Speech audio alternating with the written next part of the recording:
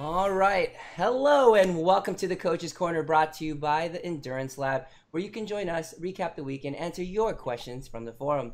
My name is Jason Flores, one of your Endurance Lab coaches, and today I'm joined by Mitch Dingerman and our nutritional therapist, Andrea Cullen. Good morning, you two. Hey, good morning, guys. How are you? Excellent. We are going to go start off straight over to in the cupboard with Andrea. Always interesting things around the kitchen for Andrea. And I know you were showing us something before the show. Let's see if we could share that and kind of chat about what you were making in your project this week. Oh, what I'm making in my project? Yeah. Oh, witchcraft. Yeah, so I'm on a day off, and I went collecting a herb called meadowsweet when I took my doggy for a walk. So I was making meadowsweet cordial, which is like Mother Nature's original aspirin, and it's also amazing for an acidy tummy and healing stomach ulcers and helping fevers and all sorts. So that's brewed and in the kitchen now. So yeah, which was fun. It's nice to have a day off and just connect back into nature, because I'm always running past these meadowsweet flowers thinking it's like they're teasing me, because I know I got to get out there and do something with them. So things that I have in the cupboard, I'm going to go in an order that will bring us into our first topic. So I'm going to reverse back and first talk about something that must come up for a lot of people, which is, now my shoes don't stink, but the other person in the house, they might get a bit stinky now and again from racing and training. And if you go onto the world of the internet and blogs and forums, it's obviously a topic that's coming up a lot for people, which is how to stop your training shoes getting really, really stinky. So I did the quickest one first last week as a trial. Someone said, stick them in the freezer. It doesn't work. In the freezer? So, it's okay. Freezer would be the first. Yeah, I think they were kind of along the lines of it will kill bacteria, but I think anyone with a science background knows that it takes a bit more than that. Yeah.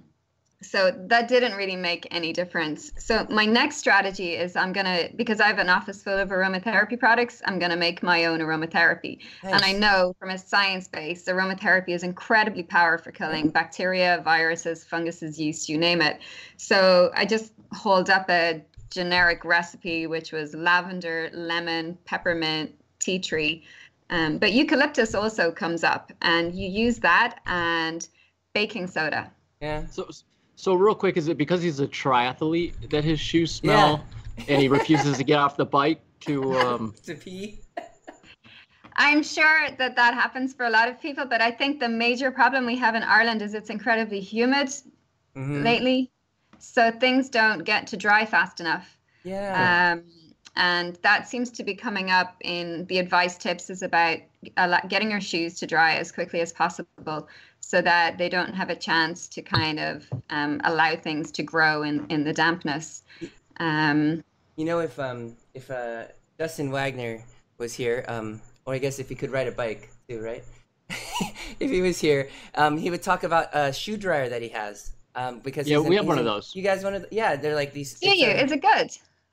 Mitch, you have one there, or you have one for like your boots and stuff for like when you guys go out in the snow too, right? That's what it's used for, primary use, right? It's you can put ours. I think you can put gloves, you can put shoes, you put all kinds of stuff on it. It's basically got little cylinders, and you prop the things on it, and then the air goes out. Yeah.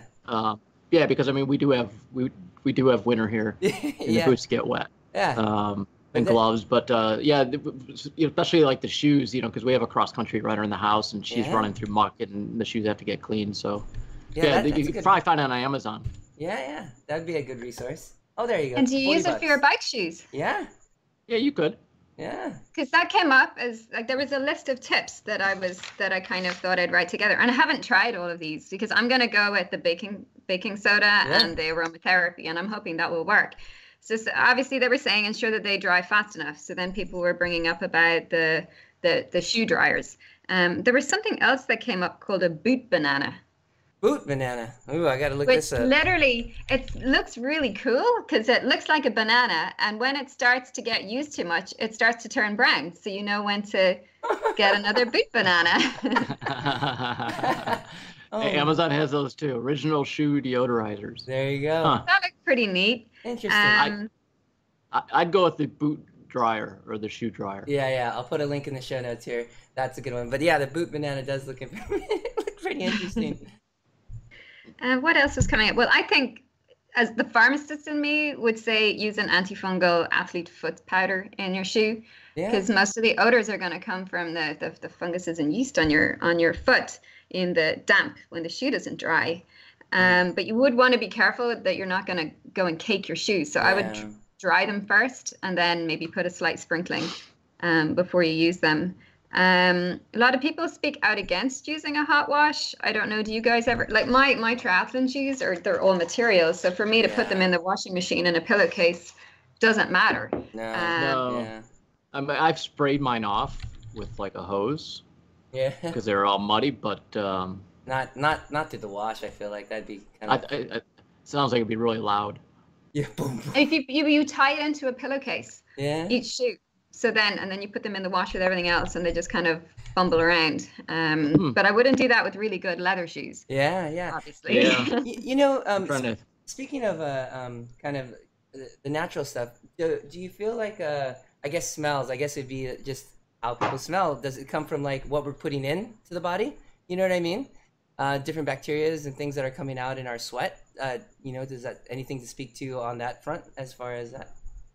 Well, I definitely feel that people that would sweat where you would notice the odor, I think that will be linked in part to their diet and health and how much they're detoxifying through the skin. Because the skin should be the final route of detoxification. So if your systems are a little bit overloaded, and you'll notice it if someone hasn't eaten very well and then they do a hard training session, I feel that body odor can be changed by that, but I would probably notice things. But through the feet, I think it's more just the dampness and what's in the airborne with little yeast spores and fungal spores, or if there's any little bit of yeast on. I mean, we're covered in these things anyway, so I think it's more the opportunity for them in the shoe rather than what's coming out through our sweat. That's what I feel intuitively. That makes sense. But obviously, the healthier we are, the less we're gonna smell. That's why your shoes don't smell, Mitch. Or we don't ride long enough. I don't know. That's my problem. Yeah, me too. Only a couple hours a week. And it's going to be worse indoors because we're definitely sweating more down into our shoes. Does Garon does he wear socks? Indoors? Oh, hey. I don't think. I mean, I would switch between socks and no socks. We can't keep saying Garen's the only problem here. He's the case study. I religiously wear socks. I do too. I do too. And I notice my socks are pretty sweat logged sometimes when I get done riding. Yeah. But I'm wondering if that's not. Then also my shoe is it's leather and a synthetic material. So I'm wondering if it doesn't absorb much of it and most of it stays in the sock, because my shoes always seem kind of dry, and they've got nothing. Yeah. And is how humid is it there? Is it low percentage or high? Well, I'm in my basement. It's like 60%, 65%. Yeah. At least from the humidifier. Yeah. Yeah.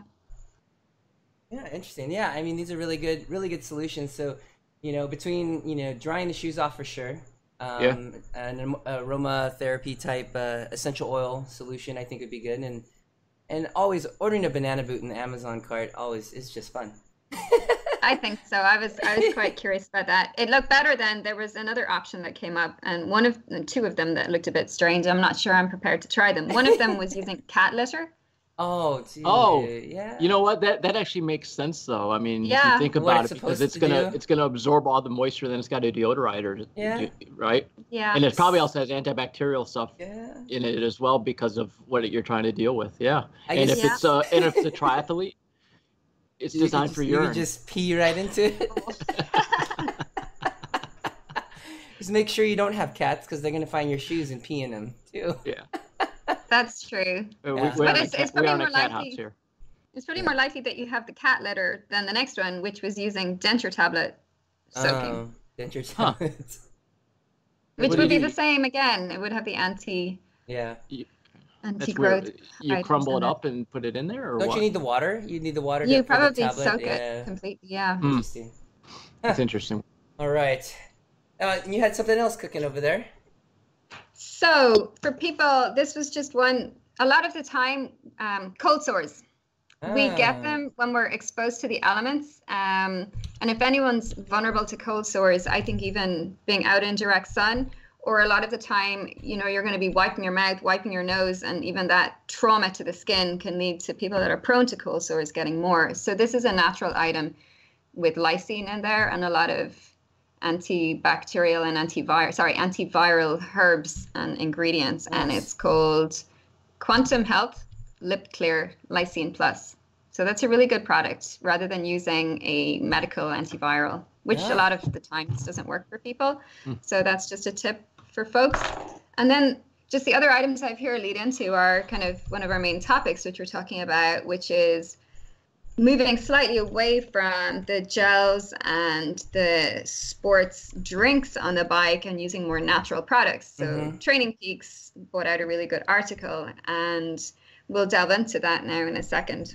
But an item I've been using on the bike lately is, well, I make my own because I'm celiac. So I make my own gluten-free pita breads because they're healthier than the shop's bought ones. But these would be just your regular wholemeal pita.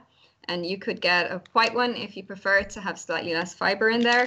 And then just adding something like really good honey, a really good nut butter. This is an almond, but you could use a peanut, and if you want, a banana. So that is giving you fast release carbs, slow release carbs, a little bit of fat to give you a more sustained energy release, which is perfect for training. But I found on sportives, because I'm not going out to race the whole thing like a TT, I found that it's really, really good. But the one tip I would give is I found that when you fill the pita, even if you cut it, it sort of tends to slide apart a little bit. So then you end up sticking your hand into a feed bag and not knowing, am I getting a bit of a banana or a bit of peanut butter here? So I found to just put maybe the honey and the nut butter in the pita bread, squish it together and keep the banana separate and maybe sort of feed that way, I found worked a little bit better. And another one it's probably a bit more on the sugary side, but I have found if people have a sweet tooth, it's your opportunity to treat yourself on the bike. So that's nougat, which is never had it. And it has a little bit of fruit on it, and you can get those on Amazon and in the stores. It's full of sugar, so I don't recommend eating it the rest of the time. But regards training, it's good. Nice. I'm still intrigued that in Ireland it's pita bread instead of pita bread. Yeah, it's 2 T's. I guess here it's pita with only 1 T. Yeah. It's really interesting. I can't claim that we own pita bread at all, can I? No. So I'm sorry, but that's just the way we call them here. No, it's just interesting. I think I've never had. Have you ever had? I guess people do sandwiches, right, Mitch? Like they'll do. Yeah. No. So I've actually you can make it pretty easy too. I've never tried making like whole wheat, but I've made. Sourdough. No, just like regular, pita bread. You basically make it, and then you just kind of, it just cooks and it kind of expands. Because we've made like homemade chicken gyro kind of grilled sandwiches before, so it's pretty easy to make. Oh, it's a really easy bread. But it is convenient because it's much easier than I thought. Yeah. Yep. That's really interesting.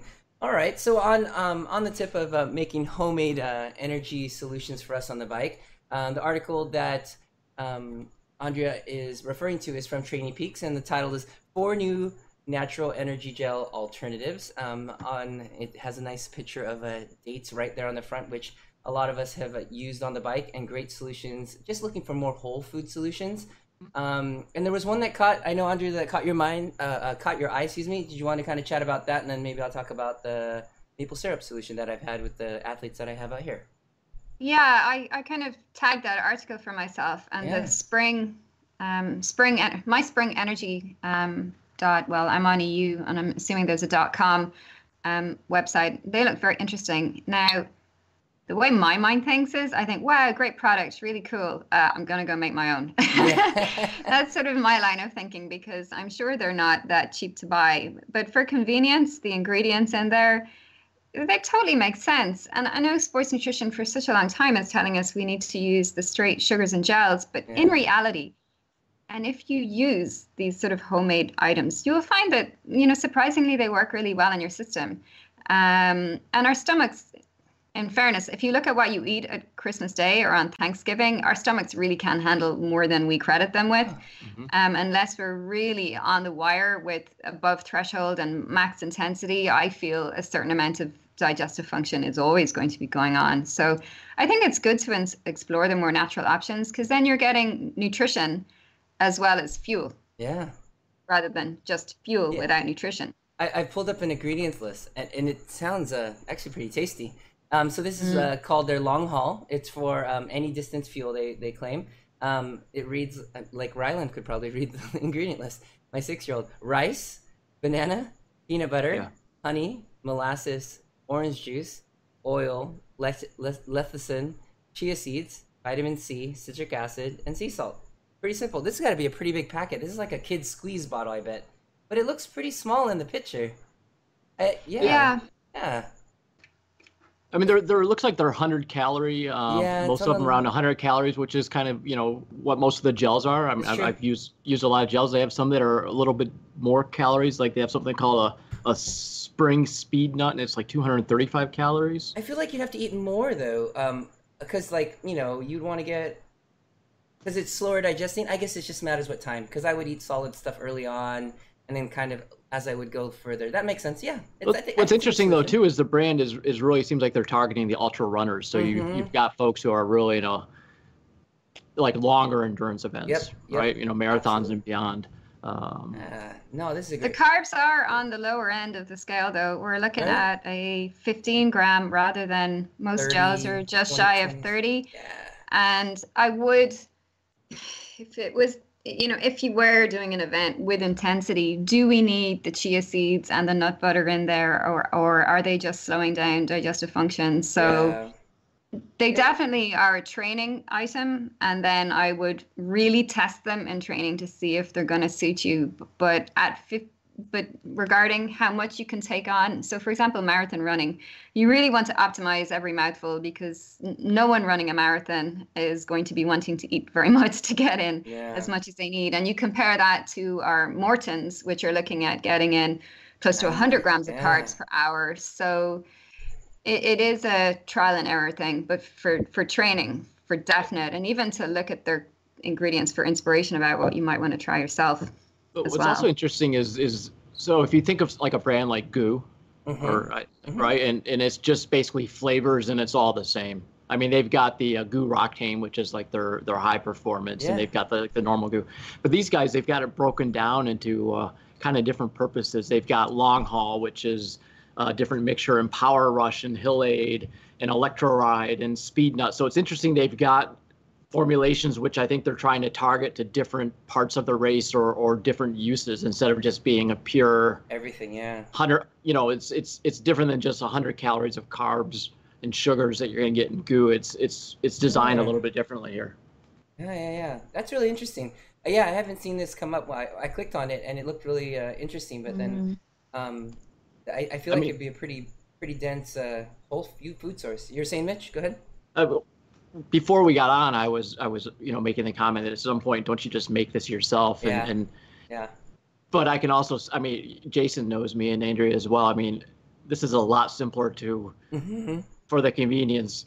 Yeah. Get a big box of these, and depending on what you're doing that day and just go race or whatever, you can just grab it and go, and it makes life simple. I mean, it's all about convenience these days. I think we all all know how hard things are. Yeah. Thinking about you, Mitch, and that your daughter swims, these would be an amazing product for young athletes. You're right. Move them away from the monsters and different things. They're awesome. Because they're not going to sit down and eat. Like, you'd be like, here, just swig this down, and just boom, you're good to go. And it's whole food sources, and we've seen all the pictures of all the parents, just in our group, like what they're serving at these meets. It's just all kinds of just fast food, junk food. Just to put all those calories in. Well, yeah, because the kids all get goodie bags, so they sit there and just gorge on sugar for 2 hours. Oh my gosh! Yeah, it's great. Yeah. I guess the other one down the way, which we have some experience down here in at least Southern California, is Untapped. A lot of riders really enjoy that. Kind of on the same bridge of the Stinger waffles that have been around for a long time. But what really made them popular was just pretty much packeted maple syrup.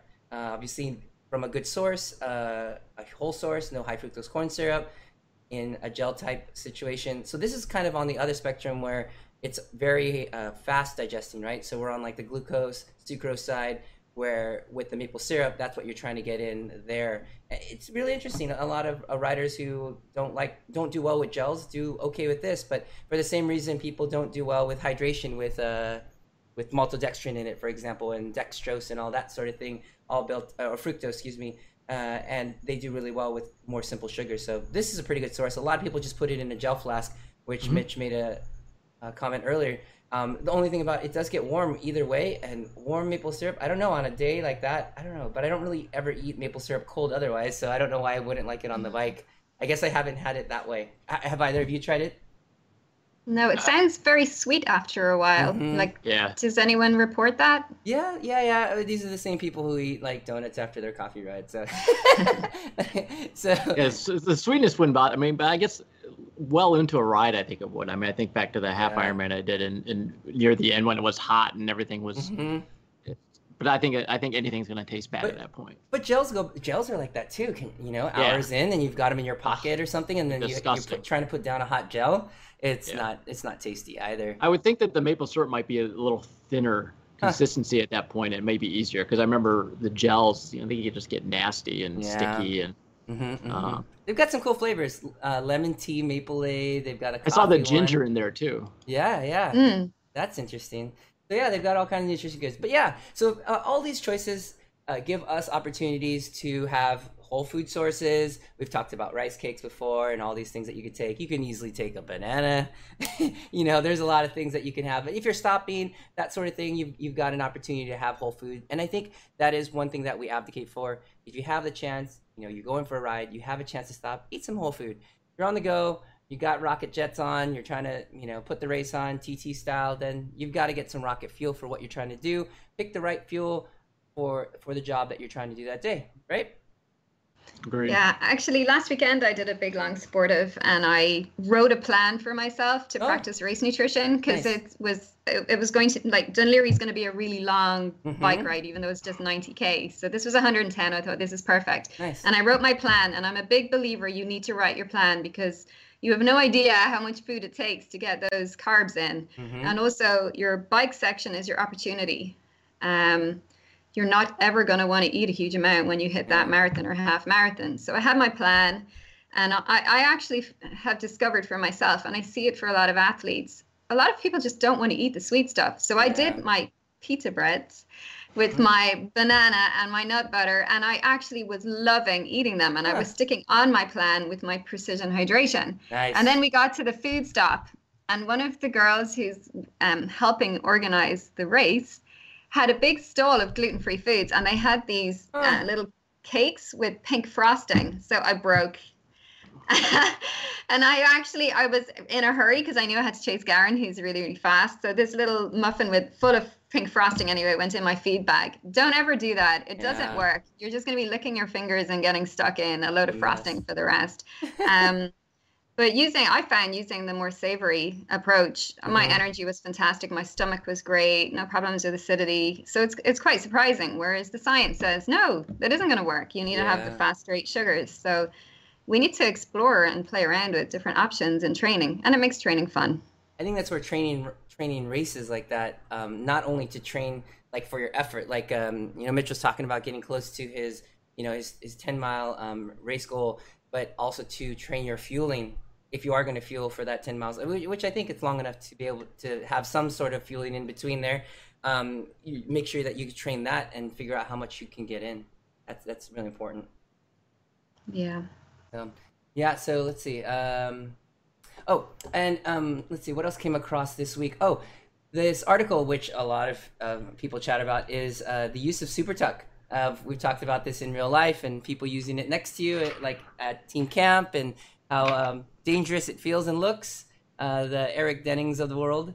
But I feel like it's just getting used more and more, you know, with the Tour de France this year and in the years past, and how people really make up big, huge gaps going really crazy downhills. What are your guys' thoughts of using this?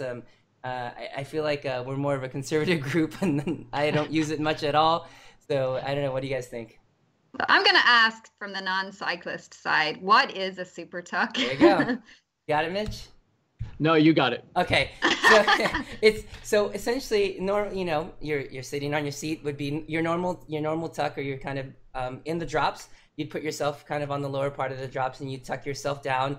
You'd want to get your forearms flat to the ground, similarly to like the TT position. Further down is you actually take yourself off the seat and put yourself on the top tube, and you'd be able to put almost your chest on your tops, on your bar tops. So it essentially gets you even lower center of gravity. Some riders are able to pedal. I feel like those are ones with really short legs, because if you get any closer to the bottom bracket, it really kind of holds you up. But really, essentially, it makes you more aerodynamic. You tuck your knees in. Your hands would be close together on the center of the bar and the center of the stem. So essentially, you become one with the bike, allowing you to become more aerodynamic. And that's where riders are finding the time essentially on these positions, and they'll get up. So we saw a stage towards the end of the Tour de France this year. He'd get down into the tuck, and the speed would just ramp up. He'd wait to the very, very last minute on the outside of the turn, brake, and I think a lot of it is now coming from maybe now that I think about it, is like disc brakes, being able to brake last minute, boom, turn in, got up, he'd sprint, boom, back into the tuck, and just get all this speed, you know, and the bikes are just getting faster and faster, and then safer, I guess, with these higher speeds. That's where disc brakes really come into play. Yeah, I think that's an interesting point about the disc brakes. And I mean, I've become much more conservative on downhills. I'm not sure I was ever less conservative, but I have no desire to hit the deck much anymore. It's just, I mean, every time you hit the deck, especially as you get older, it's just weeks of trying to get back into it. So I'll give up that time and take a casual descent and catch up when I can. Yeah. Did you feel anybody taking risk on the downhills from the Sportive that you were at a week or two ago, Andrea, or people were just kind of going down? Or is there hills in Ireland? Oh, we had some quite sharp descents, and we had gusting side winds. Oh, yeah, and loose gravel. So I wasn't taking any chances. But some other people that I know had great fun on the descents, but I was just getting whooped all over the place. So I'm going to be where I'm going to get the breaks. Yeah. You'll end up in a bed next to Chris Froome. The wind and falling off your bike. So yeah, I think go ahead. I mean, it's fun watching. I mean, anyone who watched Stage 19 and when he I mean, it's amazing watching people just make up time on the descent. Yeah. I mean, you've got to have guts, and I mean, this is fun watching the guys make up time on a climb. It's equally fascinating to watch the tactics. And at my last Fondo, it was about a 30-minute descent, and there was plenty of people that came by pretty quickly. But you've got to really be going, because even the group that came by, I was watching my video, and even the group that came by and we didn't see them for a lot of it, we were still able to catch them pretty closely to the bottom. So you've really got to be pushing it. It's not just tucking in. You've got to get up out of every corner. Anytime the speed comes down, you got to bring it back up. You've got to bring up, because the average speed has got to stay high in order for a group behind you to not catch. So you need to have good skills, practice, getting in and up, and then keeping the momentum going. And are you in less control of your bike when you're tucked in? Yeah, anytime you get closer to the stem and you're holding kind of further, and really it doesn't allow you a solid base to hold. I mean, maybe they're actually, I don't think they're sitting. It doesn't make any sense. But to hover around on top of the tube, it would be really tough too, because you're not getting any rest either. So it really depends on what you use your downhill for. Some people use it for a downhill as some rest to recoup and recover, but they're using, obviously in the race situation, they're going. So interesting. Yeah. And so, I guess moving forward to our last topic today is the announcement of Zwift Academy, which was about a month ago. I was part of rolling that out with that, and we've all had some experience with the workouts and the Facebook groups and all the hype around Zwift Academy, and it starts next Monday, I believe, August 3rd, I believe, 3rd or 4th, something like that. And so I'll pull up the link here, but I did want to bring up some couple things, but maybe just first talk a little bit about our experiences with the last couple years. Last year, I believe a lot of us did it, and the year before definitely kind of their title year. What were your guys' feelings around in the coming years, or in the last couple years? Excuse me. I did it. Go ahead, Andrew.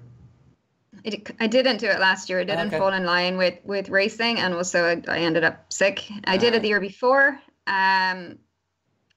Just as I started in my off after racing, and I found it really good, actually. The sessions are hard, so you learn a couple more levels that you have.